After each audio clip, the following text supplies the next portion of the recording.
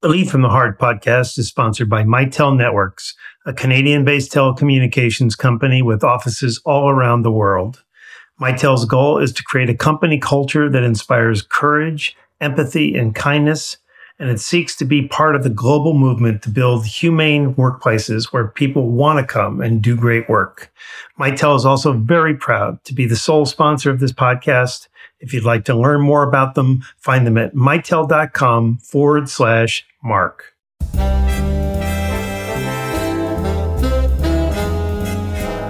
Hello, everyone. This is Mark C. Crowley, and you're listening to the Lead from the Heart podcast. I've always said that no one has been the greater beneficiary of this podcast than I have. And by that, I mean I've been profoundly enriched by every single conversation I've had with my over 80 guests in ways that I don't think I ever could have imagined a few years ago when I launched it. But of course, I didn't start this podcast for me. I did it for you in hopes that you would be the ones elevated and informed by the brilliant and inspiring people I hope to interview. And it's you I always have in mind when I change the direction of a conversation to probe into a topic a little deeper, and really every time I plan out the specific questions I want to ask every guest. And in the case of this new episode, it was also with you in mind that I quickly tossed aside most of my intended questions and had a truly organic conversation with world-renowned researcher and New York Times bestselling author Marcus Buckingham. You all know Marcus as the author of the classic leadership book, First Break All the Rules, along with many other bestsellers, including 9 Lies About Work. And you likely know that he's a data-driven researcher at heart who left his mark at Gallup and is now head of people and performance research at the ADP Institute. And it's because Marcus has leaned so much in the direction of quantifying and statistically proving what leadership practices make the most impact that the conversation you're about to hear is really so stunning. All within a period of an hour, we talked about how most of us don't really know the real truth about what we love and what engages us and makes us thrive in life. We discussed the underappreciated fact that our personal weirdness is what actually makes us unique, each of us, and how our workplaces, jobs, and schools too often focus on making us conform. The topic of employee engagement came up and whether it still matters in the post-COVID workplace. And perhaps most importantly, we discussed his new book, Love and Work, a title that inherently conveys Marcus's belief that what's long been missing in leadership are the very things we focus on here every episode: care, respect, being made to feel seen, safe, and valued. Heart and love are the focuses of our conversation, and all the pieces add up to extraordinary insight you're going to be able to and want to apply immediately. I'm very excited to share it with you and to introduce you to Marcus Buckingham. Thanks, Mark. Really happy to be here. Well, it's an honor for me to be with you, to be honest with you. So I'll get that right out of the way. I'm familiar with your work, and it wasn't very long into reading your new one that I thought, this is interesting. Like at the very beginning, you invite us to get to know you better. It's a very personal book. And then you go on to share a lot of details about your life that I didn't expect to read. And that isn't like the data facts-filled book that we've come to expect from you. And I know you're really an intentional guy and you're very deliberate in what you do. So I thought, I'm going to ask him at the very beginning, tell us what influenced you to take this approach. What were you trying to convey? Well, as you know, I'm a psychometrician by training, and I've spent most of my life trying to figure out how do you measure things about people at work that are really important, but that you can't actually count. So things like strengths, like talents, like engagement, like resilience. And most of my previous books, including the first one, First Break All the Rules, was data infused. Everything was about, in this case, the first one was about a study of really great managers and what they do differently. And undoubtedly, I'm oriented that way. I want to know what the data show as opposed to simply what I think, because on some level, who cares what I think? But in terms of this book, a lot of things have happened in the last 3-4 years for me. My dad died. My marriage of 20 years ended. We were in a 2-year pandemic. And during that time, you get to look in the mirror in ways that you wouldn't have done before. And some of those days were pretty scary. It's like you went down quite deep and thought about who you are and what kind of contribution you're trying to make in the world. And some days were scary. Other days were clarifying. I'm sure everyone had this feeling where some days it's like, wow, I can kind of see what sort of dent I want to make in the world. And what came out of that for me was each person's life is a story. And if I'm truly going to help people live a story that feels like theirs, a super contributive, but also authentic story, then I'll have to share some of mine because it's the only story that I can reliably report on. And while I admire the books that use an anecdote here and an anecdote there, I felt as though the best way to lead someone through their story was to lead them through mine. Mine's idiosyncratic. Mine is super privileged. Obviously, as a white male, I had many more choices. Mine was lucky. So mine isn't a story to serve as an example or an exemplar in any way, but it was the most authentic and most ground level, 2-foot level sorts of detail that I felt I could share about how you navigate through this crazy forest of a life. And it felt a really nice juxtaposition between the data, which, I run the ADP Research Institute now. So I have this global institute that is enabled to do ongoing research, which is great. But I've also had kind of an interesting life in terms of where I've gone and building a business and then selling the business and writing books. And so I felt like the vividness of that would help people step into the vividness of themselves.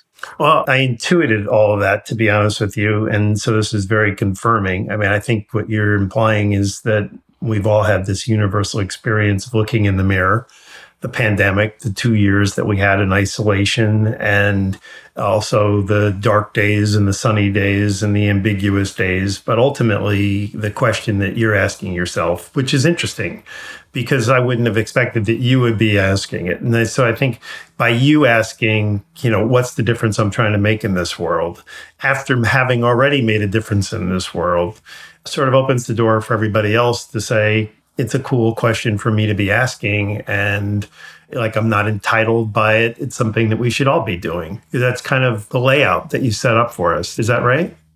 Yes. It's on some level, everyone's just making it up as they go along. But at the same time, although life is motion, we would talk about life as balance, but nothing healthy in nature is balanced. Everything healthy in nature is moving.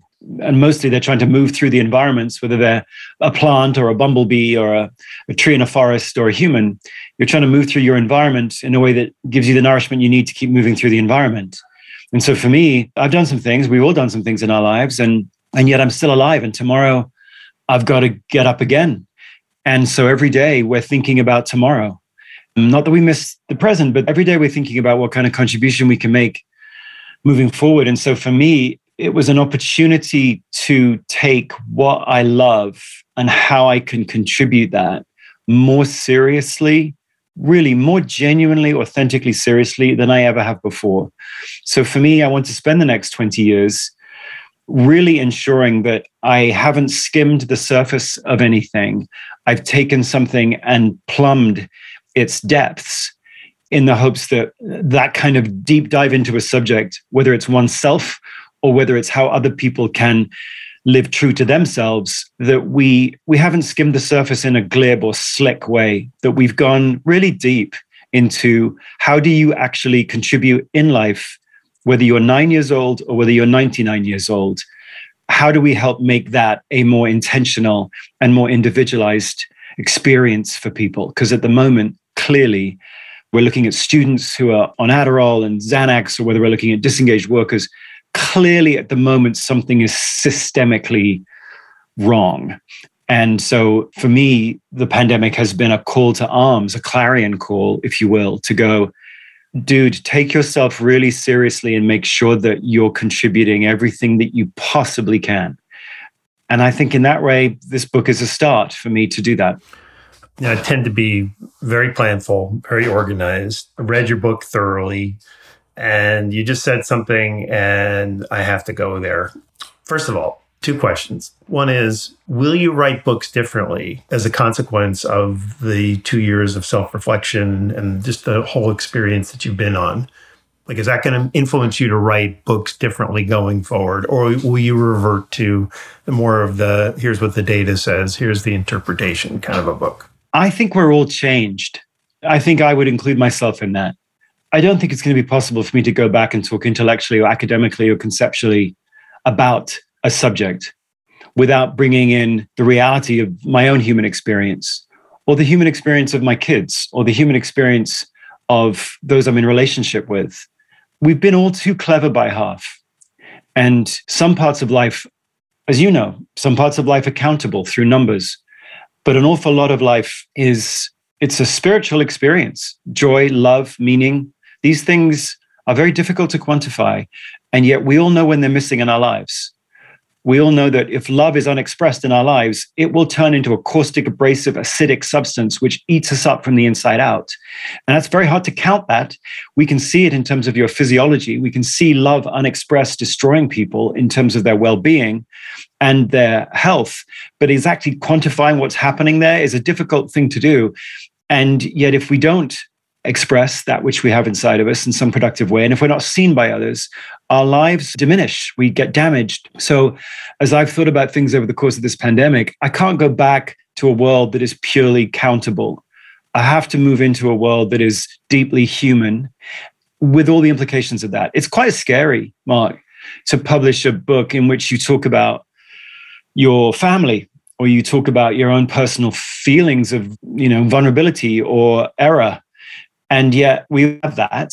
And so I don't think I can go back to something more anodyne, even if it's more classically intellectual. I don't think I want to go back there, because I think where we are going to have the greatest impact on the people that we're trying to impact is if we can speak directly to all aspects of humanity. And some of those are countable, some of those are measurable, and some of them aren't.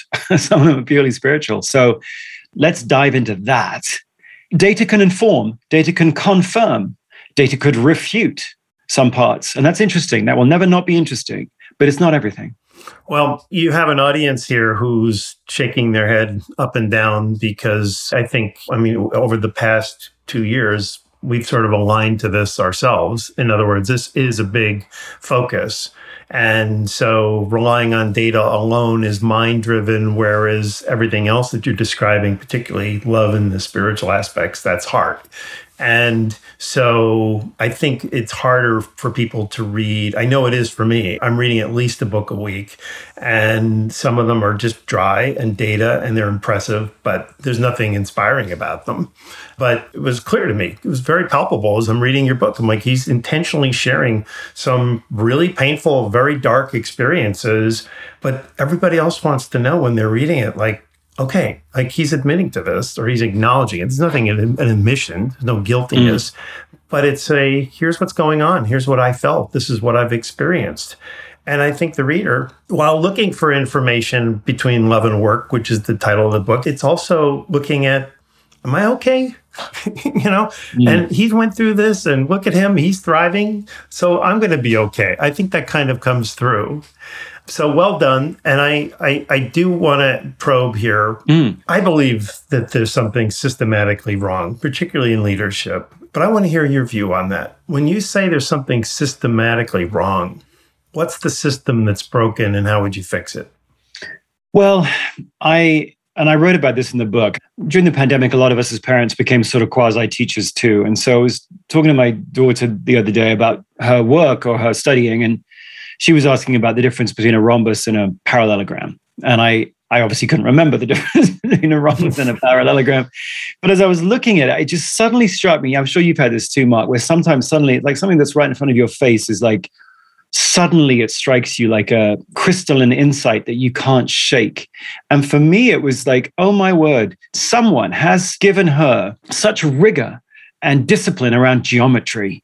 10 years she's had of geometry, various forms of it, increasing levels of complexity, increasing levels of testing around it.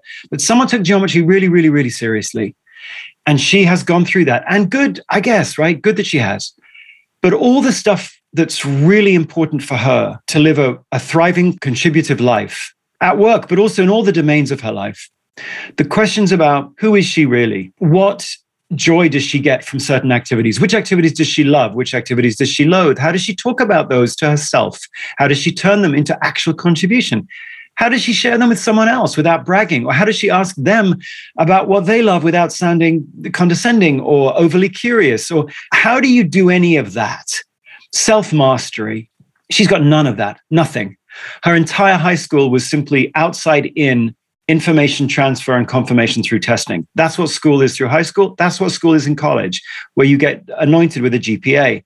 And then we graduate into the world of work, Mark. As you know, I've worked in the world of work, so have you. And you bump into people that are frankly, utterly clueless about how they describe themselves to themselves and how they then introduce themselves to a new team. And then where can you rely on me the most? What do people turn to me most for? When am I at my best? All those things that any new team member would want to know about you. For my daughter and for most other people, they are completely without language to talk about it. They're without structure to explain it. They're without tools to define it other than the most rudimentary sort of personality assessments. And so as I look at the failure of leadership, what we've missed is the fundamental building block of being a human is human variation. Biology loves variation. The quintessence of us as humans is the fact that we are not the same as our brother, and we're not the same as our sister, and we are utterly, completely, beautifully unique. And so you think about what a leader should be doing. We should be engaging with that individual as a unique human, and then figuring out ways in which that uniqueness can get turned into contribution in the case of leading in the workplace, how do we turn it into contribution through our jobs, through what we're paid to do? We don't do that. We don't have the idea that people and the manifestation of the uniqueness of that person through contribution is the point. We don't say that's the point. In fact, we say, basically, people are a mechanism. They're a mechanism for value creation. And when they join us, the people that have applied to join us and don't get the job, we never speak to them again. We never even communicate with them again because they're useless, they're valueless until they join us.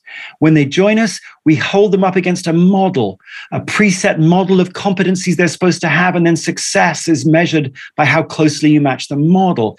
And then when you leave us, there's no deep connection to you as having value as a human after you've left our company. When you've left our company, you're done, you're over. And so our whole orientation toward people at work is that they are a uniform cog in a bigger machine. And the success for the cog is how closely they can match the hole that fits the cog. And that's not just morally bankrupt, it's also practically super ineffective. We've basically said human uniqueness is a bug that we need to fix. And I'm not overstating this. You look at schools, you look at colleges, you look at work. Human uniqueness is a flaw, and we try to eradicate it through standardized testing or through competency models at work, cascaded goals, 360 surveys. And so when I say that there's a systemic flaw, the systemic flaw is founded on the idea that your beautifully unique pattern of loves and loathes isn't just irrelevant to what we're doing at work. It's an impediment to what we're trying to do at work. That's the fundamental organizing principle of work, and it's a tragedy. How optimistic are you that we can fix it? Because that's really, that's the underlying theme here is reinventing how we lead and manage. And in order to accomplish that, you have to destroy a paradigm that basically lines out that, you don't want the uniqueness in people. You don't want to deal with the messiness of people. You want people to comply. You give them paycheck, you give them some benefits and a little bit more if they do good work. And beyond that, we don't really want to know much about you. And that's sort of the historical model for managing people. And so the people that are actually in management roles have all grown up in that environment, all grown up with the traditional leadership mindset. And so can you convert them? And how optimistic are you that that can be accomplished? And what do you think is involved with accomplishing that? Well, I'm optimistic for two reasons. The reasons I'm optimistic are, firstly, we're living in a very tight labor market right now, probably the tightest labor market that we're going to have in the next 10 years. And so when a labor market is as tight as this, the power shifts to the employee. And when the power shifts to the employee, when companies are just treating you like some sort of replaceable cog in a big machine, then you can leave. And when you leave, you are hard to replace. You just can't find the people. So we have labor markets that are going to stay this tight for quite a long time, which means each human can vote and can say, listen, either you see me as a full human being, and I don't mean that you as a company have to reach into my soul and manifest my soul for me. We're not saying that. We're saying, I'm a unique human. I need to go to work for a place that actually bothers to see me. As an example, we can't continue to have hospitals, healthcare systems, where the nurse supervisor to nurse ratio is 1:60, and then wonder why the nurses keep burning out. And this is a pandemic. Why are nurses, despite having such a really strong sense of purpose, I mean, gosh, if everything was just about the why of your job, then nurses and teachers should be the most engaged, most passionate workers that we have. But actually, the data revealed that they're the least engaged, least resilient professions. So, of course, the why of my work isn't enough. I've got to go to work in a place which actually bothers to see me and pay attention to me and figure out how at the 10-foot level, the 5-foot level, what am I doing every day and who am I doing it with and what nourishment I'm drawing from that. That's got to be the organizing principle. Now, of course, if your ratio is 1:60, you can't do that at all. You really are, as one of the 60 nurses, you're just a cog in a machine. Mm-hmm. But if you've got labor markets as tight as they are now, then those nurses will leave, which they do, which is why every single healthcare system right now has a massive amount of open headcount. They can't find the nurses. So the nurses are like a canary in the coal mine going, if you continue to treat us as though we aren't human and you build org structures that don't work for humans, we're gone, which they are. I think those are the floodgates that are going to open and companies are going to have to go, wait. What do you really want from us at work? And it won't be every company and it won't be uniform.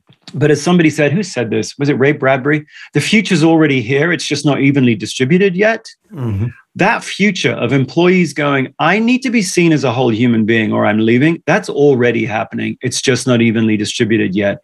So I'd like to believe that the labor markets themselves is a macro trend moving us in a micro way in the right direction.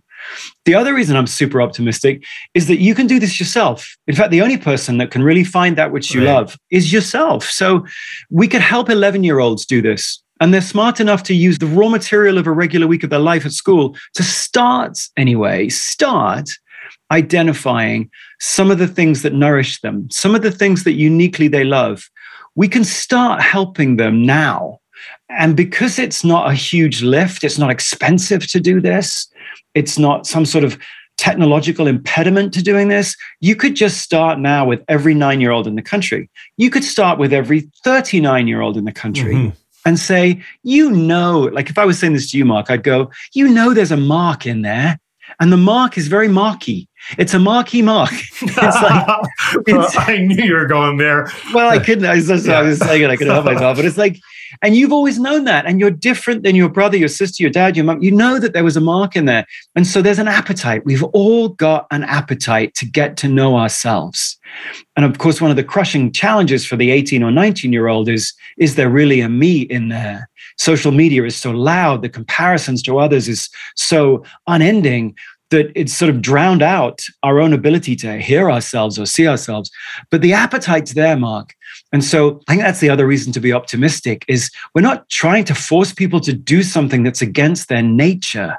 We're actually trying to run down that path with them as quickly as they want to run down it to say, who are you? What is your nature? Let's just help you have a little geometry around that. Let's help you have a little ritual, language, routine, discipline around that.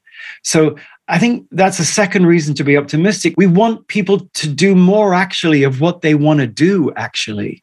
Do I need to have new skills in order to be this kind of leader? Well, can I do it? Assure me that our listeners who have not necessarily haven't ever done it, but let's just assume that in their workplace, that kind of behavior hasn't been encouraged. So they're rusty with it. Yes. Now, can I learn it? Is this something that I can do naturally? Oh, you can absolutely learn it. I mean, it's one of the reasons why I wanted to write the book was to go, what is the language that we have to teach you? In geometry, you learn a whole new language. And it helps you understand shapes and forms in a way that you didn't before. Same's true here. We need to teach you a language. I mean, shame on psychology. Shame on psychology that the only language we've given you is a language around race, gender, age, sexual orientation. I mean, that's fine, by the way. Those differences exist and we should honor them. And in terms of Kimberly Crenshaw's intersectionality, I mean, your identity is pulled from each and every one of those, no question. But we have never given you a language to talk about your loves and what you lean into. And why do you specifically, even at 9 years old, pay attention to this, not that? Why do you love this, not that? Why do you vanish into this activity, not that one? So the first thing you're going to have to learn is a new language.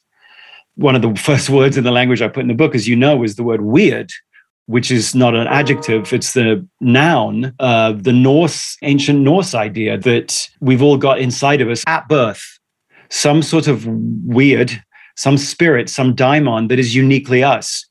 And putting growth mindset versus fixed mindset aside, you grow most when you are in touch with your weird, and your life becomes an ongoing discovery and contribution through that weird, through that unique combination of loves and loathes that you have.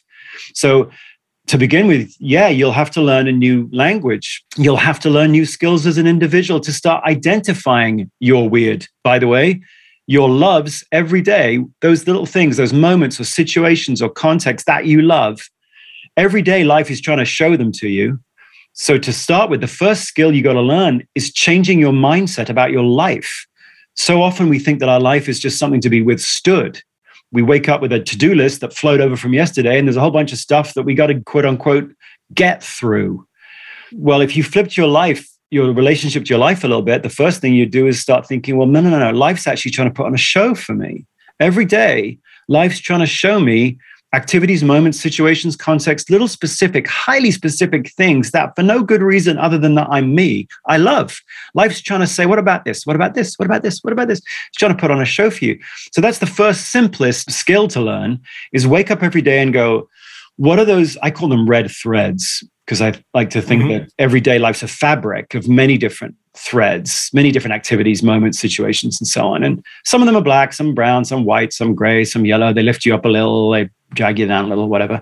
But some of them are red. Some of these activities every day are stuff that lifts you up. It's not necessarily a massive, intense lift, but it's something where you find love in it. And if you can start to change the way you wake up every day and go, well, what are the red threads today? Now, we can dive in later about like how many red threads do you need in a day? But to start with, look at that. What are the red threads I'm going to intentionally try to find today? So many of us just don't do that. But if you did start to look, it's amazing what you'd find. Then, of course, we got to learn, what are the clues to these threads? What are these clues to nourishment for us? What are those things we find ourselves instinctively volunteering for? That's a good clue. Mm-hmm. What are those activities where time seems to speed up and we think we've done it for 5 minutes, but we look up, it's an hour? What's that? Where you vanish into it. As Mike Csikszentmihalyi, the positive psychologist, he called it flow. Okay. Where time speeds up and we become one with the thing we're doing. What's that? Because that's not everything. It could be crocheting. It could be balancing the books. It could be resolving a complaint. It could be, who knows what it is for you. But what are those things? Only you know them. A third clue would be those things where when you're done with them, it just felt like it clicked. It felt like when you're done with it, you're not drained. You're like lifted up. It felt like it was already there within you. You almost didn't need the steps to learn how to do it. Just woof, it just got you. Those are 3 clues right there that you could start to learn the skill of. And maybe you take a blank pad around with you for a week, and maybe you draw a line down the middle of it and put loved it at the top of one column and loathed it at the top of the other column. And then maybe you just take that pad around with you for a week and look for the signs. And every time you see one, scribble it down on the loved it list. And anytime you see the opposite of one, you don't volunteer, you procrastinate, and time doesn't fly by. It drags on. You scribble it in the loathed. And so, maybe you learn the skill of using the raw material of a week to begin to demystify who you really are. So there are skills like that, Mark, that we haven't taught anyone that are so eminently doable, and we could all start tomorrow. Know thyself. That's fantastic. I'm really glad I asked that question. And I have a personal question for you. Yeah. You use the language that life is trying to put on a show for us. How do you inform yourself? Like, where would you get an insight like that? Well, funnily enough, that was me talking to my fiancée, Michelle, and her question, and one of the chapters is about love and work in relationships. And, this is a different conversation to dive into, but when you live in a relationship and you are unseen, love needs to be received. And on some level, that means that when you're expressing yourself, when you find something that you love and then you put it out into contribution, because we are relational creatures, we need to have somebody on the receiving end of that honor what you're showing them. Not that they should just pat you on the head for it. They see it, and then they want you to express it bigger or better, or they're an amplification force for you. You want to be in a relationship like that, where the other person wants you to be bigger, the bigger version of your weird. And I was in a 20-year relationship. There was lots of solid and sound things about us both, but I had gone through that experience feeling unseen. And at some point, you start just being a passenger in your own life, where you don't get out and walk around in the world. You're just a passenger because you become so disoriented. And then at some point, you get to go, well, either I'm going to die like this, or I'm going to start trying to live my own life, and you make a change. And I was so fortunate after I did make that change. I did leave a 20-year marriage, which was its own form of trauma. But I'm now with someone who we've got a relationship where we see one another. And it has, we argue, and it's not all motherhood and apple pie.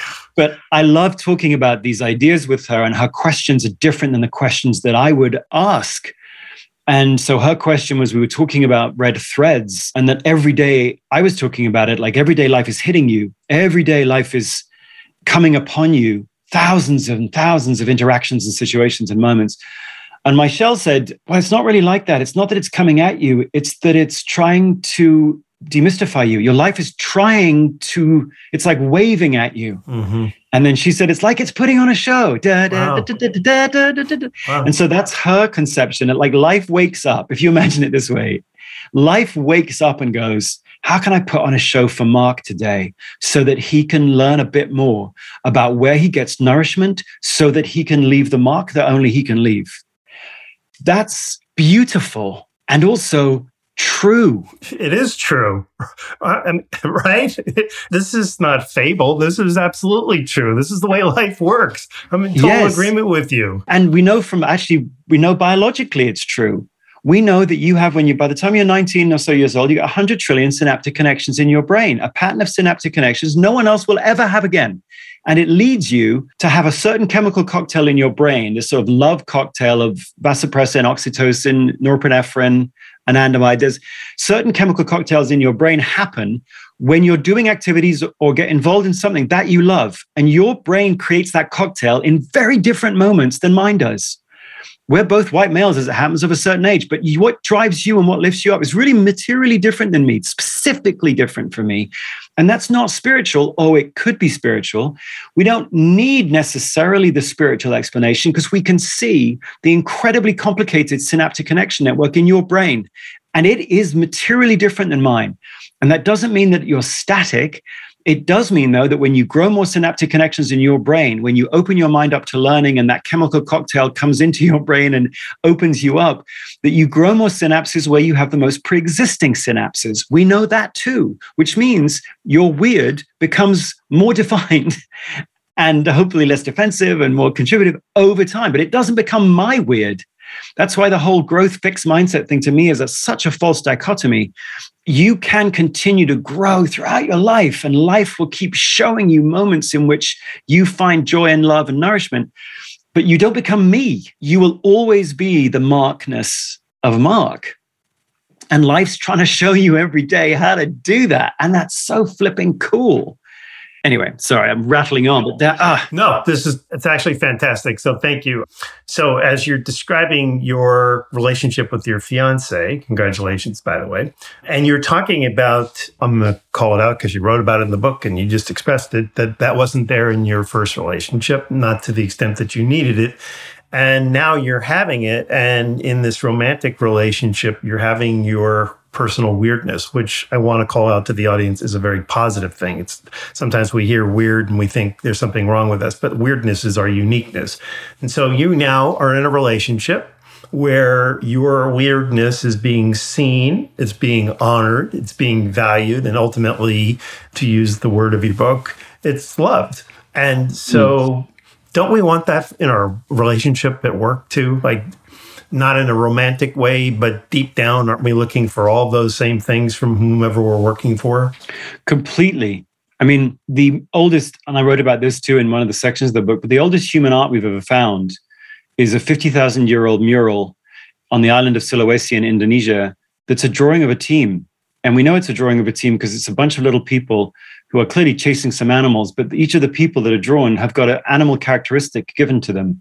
One's got a nose of a crocodile, one's got the trunk of an elephant, one's got a face like a lion. And you can see that, and they call them therianthropes. Anthropologists do. I actually don't know why they call them therianthropes. But anyway, they're half animal, half human. And one of the interpretations of that is the dawning of religious belief because these things couldn't exist. And oh my word, look, we're drawing things that can't exist. I actually think it's it's kind of a more prosaic explanation, which is the person who drew it was like, Brian over there is as wily as a crocodile, and Marjorie over here is as brave as a lion, and Ishtar, Gavin, right? And so they went, look, they're all different. They're sitting around. They're all different. Why don't we come together in a team and we could do something together that we could never really do alone? And I'm not going to just have everyone be uniform on this team, in the 50,000-year-old equivalent of someone saying, there's no I in team. Right. It's like, no. We're going to build the team precisely because each individual I is so unique and different. That's the point of a team, is to make homes for weird people. That's what a team is. And so to your point, at work, from the dawning of human society, we have needed one another. It's the Ubuntu philosophy of not I think, therefore I am, which is very Western and Pascalian and very conceptual. It's I am because you are. I am because you are. It's the relational idea of I exist and am amplified through the eyes and the heart of another. And I need the other. I need on a team for my people to see where they can rely on me the most. As I was saying about my daughter a few questions ago, it's like when she joins a team, the team wants to go, hey, where can we turn to you most? When are you feeling at your best? When does your mind work fastest? What do you always want us to call on you for? Like those are things that any team member would want to turn to another team member and get an answer to. And that's, of course, what we should be moving towards, because at work, if you're on a team where people seem to get you and see you, almost all of our best team experiences are ones where we feel seen. And for a team leader, the most important thing to realize in terms of your responsibility as a team leader is people develop in response to you. You are a stimulus for their development. And the most powerful thing, and Jim Harder, Dr. Jim Harder at Gallup would confirm this to the nth degree. After 30 years of Jim and I and others doing rigorous research into human thriving at work, the biggest takeaway is that human thriving at work is a function, slightly tongue-in-cheek, of three things: attention, attention, attention. Everything is attention, attention, attention. So for team leaders, your attention is a creative act. What you choose to pay attention to is what you'll find you'll get more of. And if you're looking at those unique people on the team and you're trying to figure out how they're wired, where they want you to lean into them, where they might find the opposite of that, actually, where they might be a deer in the headlights and where they might need your help. That's not a failing of theirs. That's a function of their uniqueness. Well, I'm sorry, team leader. Your job is to pay attention to that uniqueness. And then like that 50,000-year-old team leader did, figure out ways to put it together into a group that works better together than they could alone. So team leader attention to uniqueness is what creates great teams, and it also is what creates growth in each individual on that team. And if you don't want to do that, it's like one of the most powerful rituals that you can have as a team leader is a check-in. It's a one-on-one 15-minute conversation about the near-term future, where the team leader simply goes, what did you love and loathe last week? And then what are your priorities this week and how can I help? Just that, 15 minutes. We've tracked this in app so we can see the actual frequency of these happening. Those team leaders that do that 52 weeks out of the year, a check-in. It doesn't matter if it's in person or online or in app, doesn't matter. It's a check-in. And what that check-in is really doing is distributing attention frequently in a light touch, future-focused way. One of the things that you're reminding me of is in your own book with Ashley Goodall, who I actually had on as a podcast guest. He was wonderful. And in your book, you said that if you want to know what your span of control should be, determine how many people you can talk to in any given week in the kind of check-in conversation that you're having. So if you have 20 people and you're only able to talk to 12 of them in any given week, you have 8 more people than you should have on your team. Is that kind of your conclusion for that reason? Absolutely. It's like span of control should be renamed span of attention. I love that. We shouldn't be talking about spans of control. It also means that if you're joining a new company and you're trying to consider whether or not this is like a love and work company, the first question, maybe not the first question you should ask, but the second question you should ask is how many direct reports does the CEO have in this company? That is a super powerful question. How many direct reports does the CEO have? If the number's more than 15, red flags. Because at the top of the organization, the CEO has decided that people don't need my attention. They're just good enough now that they don't need any attention at all. They're not really a team anyway. They're just a bunch of individuals on the executive committee. 1 to 15. If that's what the CEO has arrived at in terms of his or her conclusions, then that's going to bleed down throughout the whole organization. Don't join a company where the CEO has more than 15 direct reports, because that CEO doesn't understand how you help humans thrive at work. That's really damaging. And of course, in tight labor markets like that, you can vote with your feet. And that means that every single one of us who are applying for jobs, we can make this world change. Just with that one simple question about the number of direct reports that a CEO has. I love that. You mentioned Jim Harter, and I've done a lot of work with him. Actually, I interview him. He gives me information and I write articles about it, but they've been really, really successful. And we just worked on one that just came out last 10 days.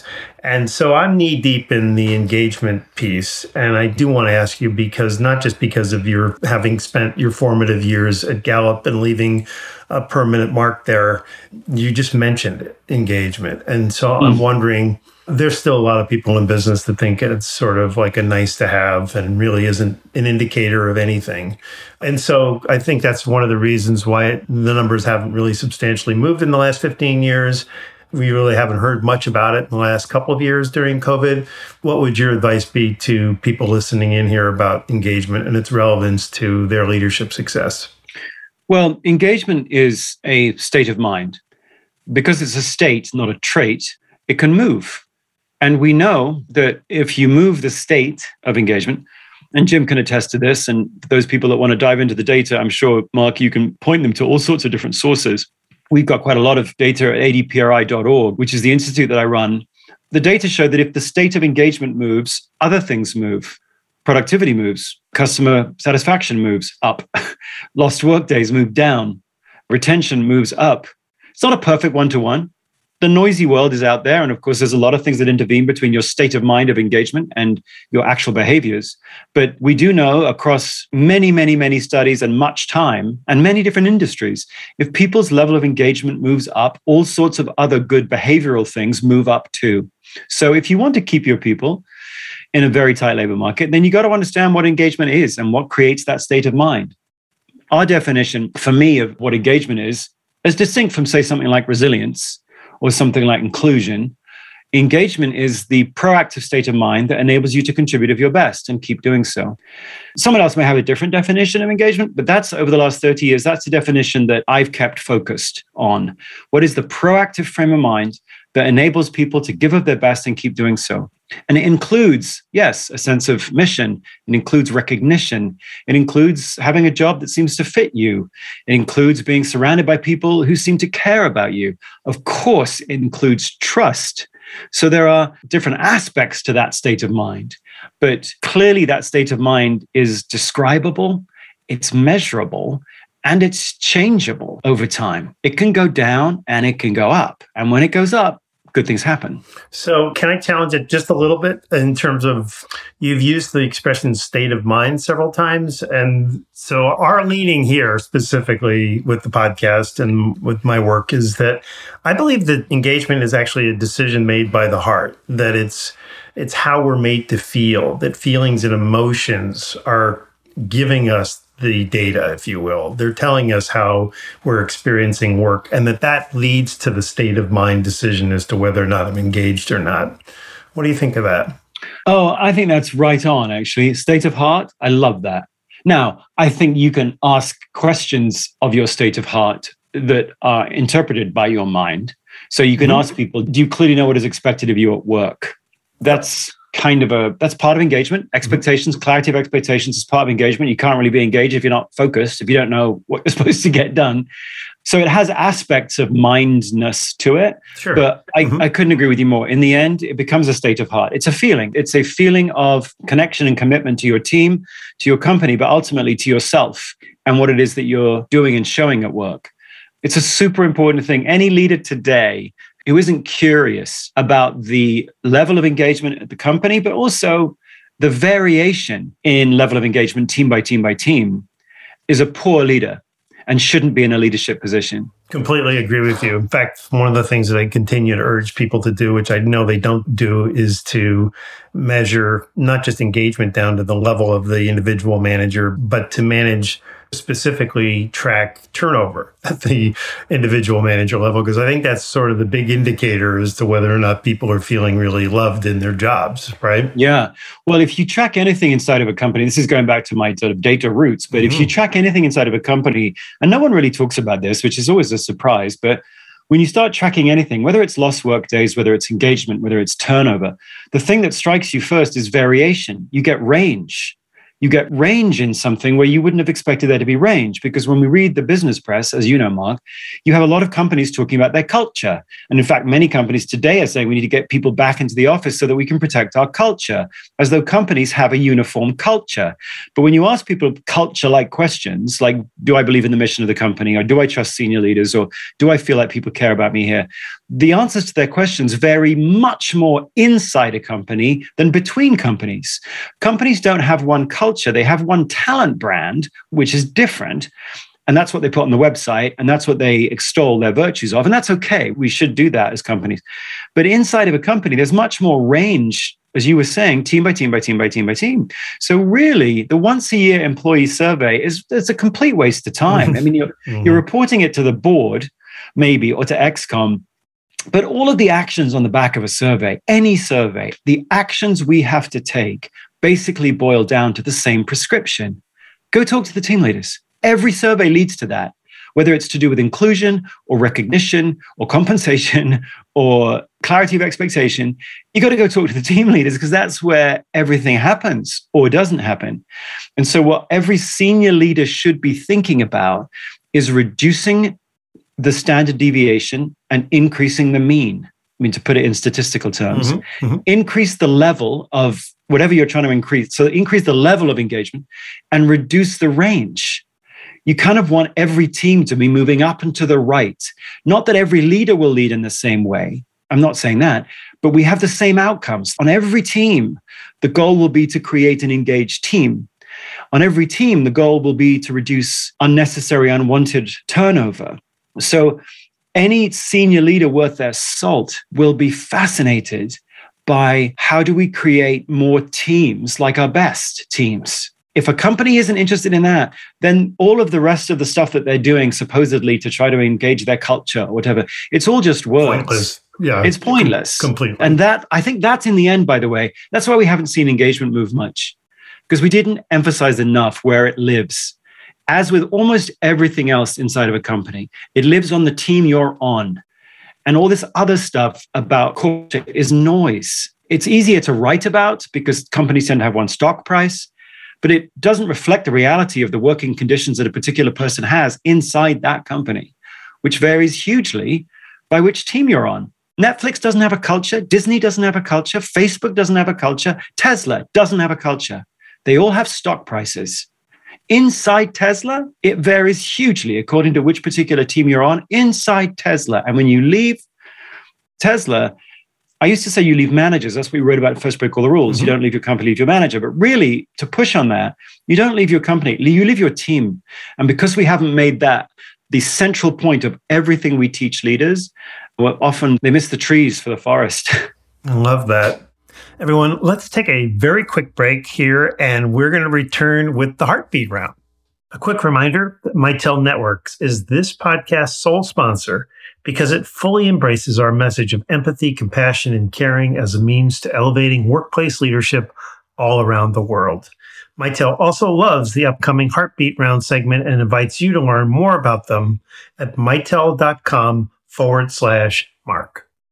So, Marcus, I'd like to take a break from our conversation for a moment and transition into a podcast tradition that we cleverly call the Heartbeat Round.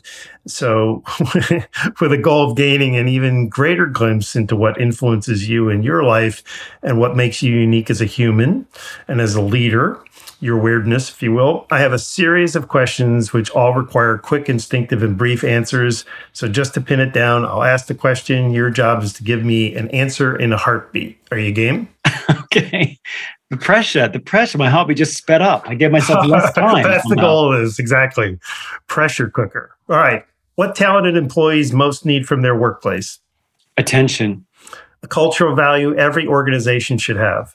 The power of human nature is that each human's nature is unique.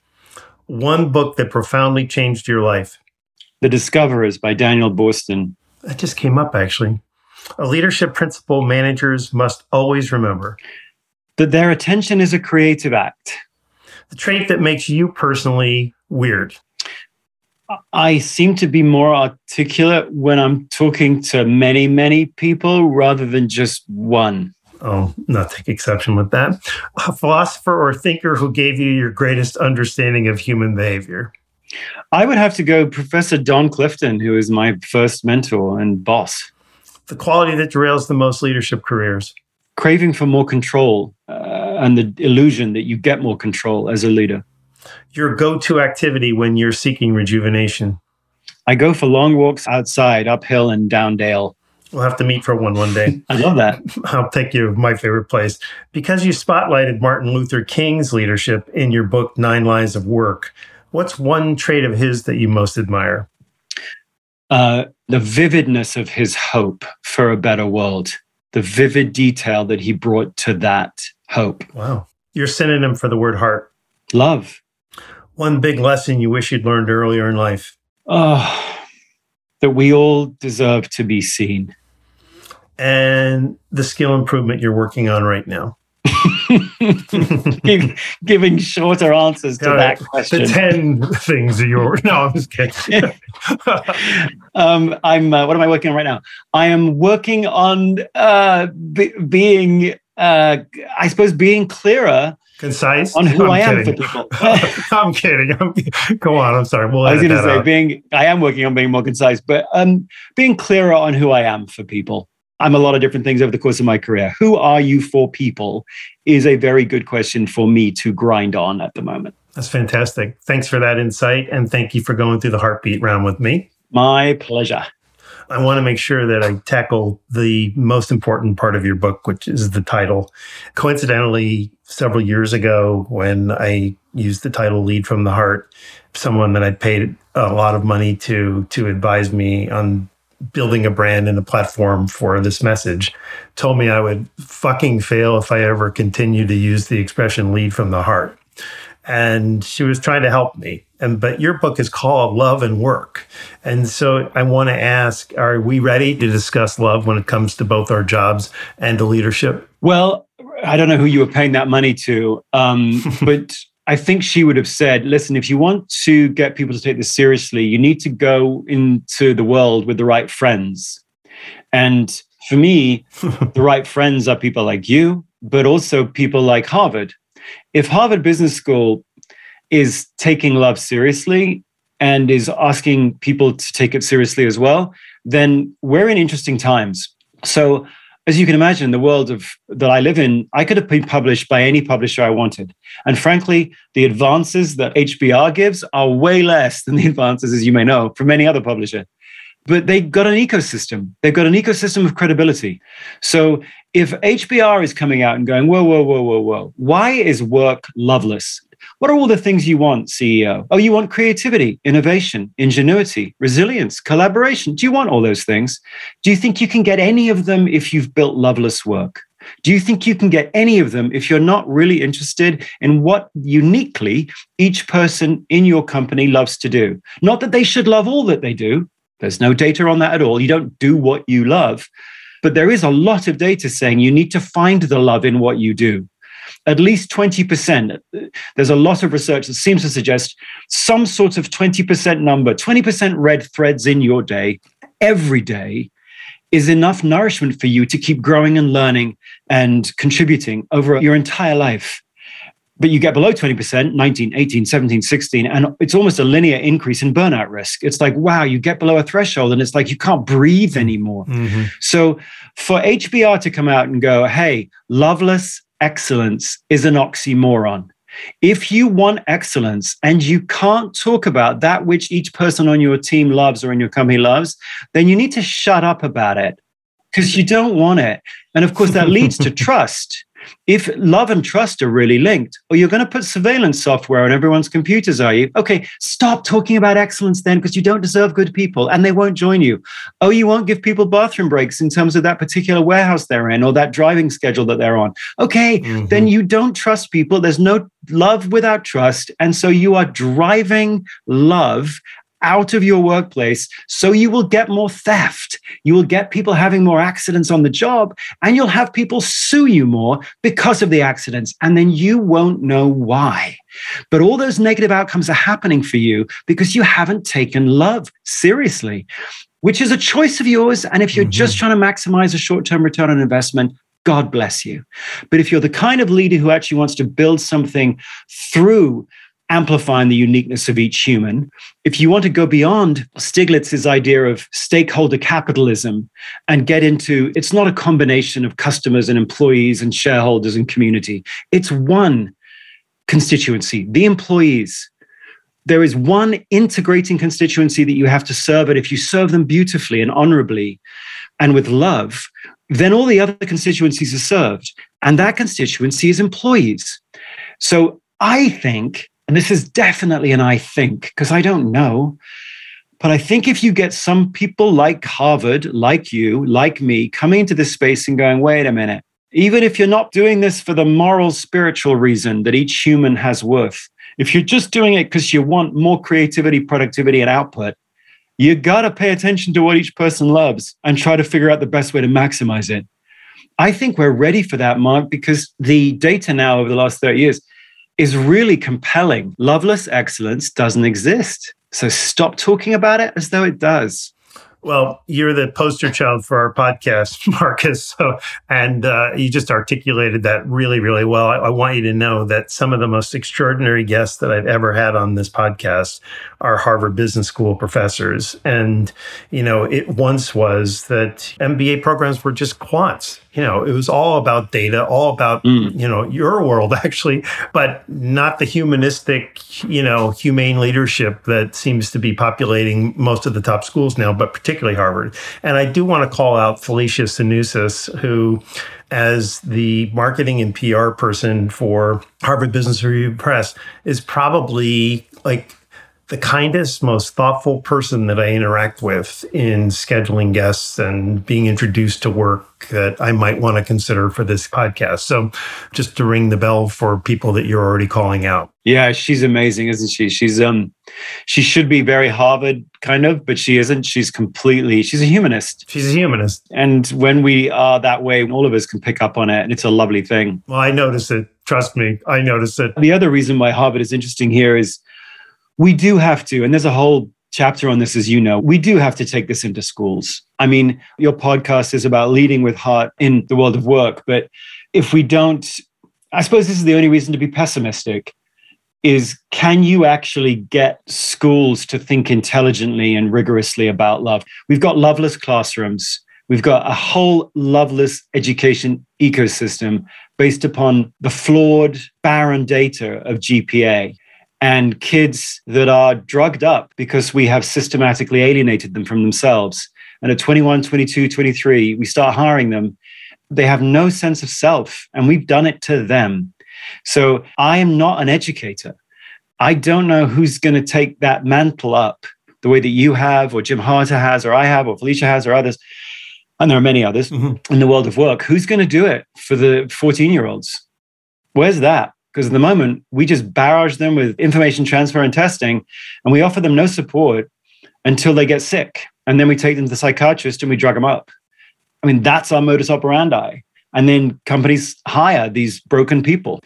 And until we fix that in not a squishy, soft and squishy sort of lovey way, but in a way that goes, nah, you need to have a really healthy relationship with that which you love, and a way to be taught how to use life to demystify you. Until we start doing that at 13, 14, and so on, then we're going to continue in the world of work to have poor team leaders going, oh my word, this brand new crop of recruits lacks any self-mastery at all, which puts a lot of burden on those poor team leaders. I totally agree with you. And that's the space that you're in right now with children experiencing all geometry and no love. And there are people that I know that I've had discussions with that are focused on it. But I do think, sort of coming full circle, that these past 2 years really did change us all in redefining or clarifying what's most important. And I really hope that when we go back to work, and I don't mean return to offices specifically, I just mean where we treat this as an endemic and we're not wearing masks and we go back to that kind of life that we once knew, that the piece that is new is that teams are cohesive, managers are caring and supportive, and we honor the humanity and weirdness in people the way you've described it. I hope so too. And I believe because the tightness of the labor market, we have a really good the analogy would be that we have dived down deep. And companies, you can't just yank us back to the surface because our blood will literally boil. I mean, just like a diver, you'll get the bends. We are changed people. And yes, we still need the money. We still need the job to pay the mortgage. And this isn't a luxury. Love isn't a luxury. Love is a necessity. And not just love from another person. Love for the activities that we fill our days with. Not every single activity every single day, but we need frequent love of what we do in our lives. And that's how we thrive. And that applies to every single human. I do believe the pandemic has forced us to confront that. And I'm super hopeful that we, as individuals, take a stand for it. And when we encounter companies that are saying to us, yeah, forget about all that we will vote with our feet and go, yeah, you don't deserve us. Sorry. We're going to go to places that take what we love seriously, not to be individualistic, not to be narcissistic, not to be self-involved, but so that we can contribute more. That's why it's, love and work. Love is to inform your work, and then work in the detail of what you do gives you more detail about that which you love. And off it flows in this beautiful infinity loop of energy flow from love to work to love. And that's something that we should all take a stand for. And I think you're right. The pandemic has given many, many, many people an opportunity for a reset. Marcus Buckingham, you're an extraordinary person. And on behalf of my audience, thank you so very, very much. This has just been a really, really mind-bending, heart-bending experience for me. And I hope for people listening in. Well, thank you, Mark. Thank you for having me on. You're very welcome. Best to you. Okay, mate. Thank you. As we close, I want to thank you all for introducing the podcast to your friends and colleagues. I've said this many times before. We will keep on producing this podcast as long as we're certain you want it. And right now, I think our audience reaches 156 countries around the world, and I'm certain it's because of you that has happened. As always, I want to thank my great team for helping me make it happen. Ken Boynton, Susan DeRoche, Carrie Finnessy, and my producer, Eric Oz. And I leave you with my consistent reminders. When you lead from the heart, your people will follow, and love your people. This is Mark C. Crowley, signing off for now.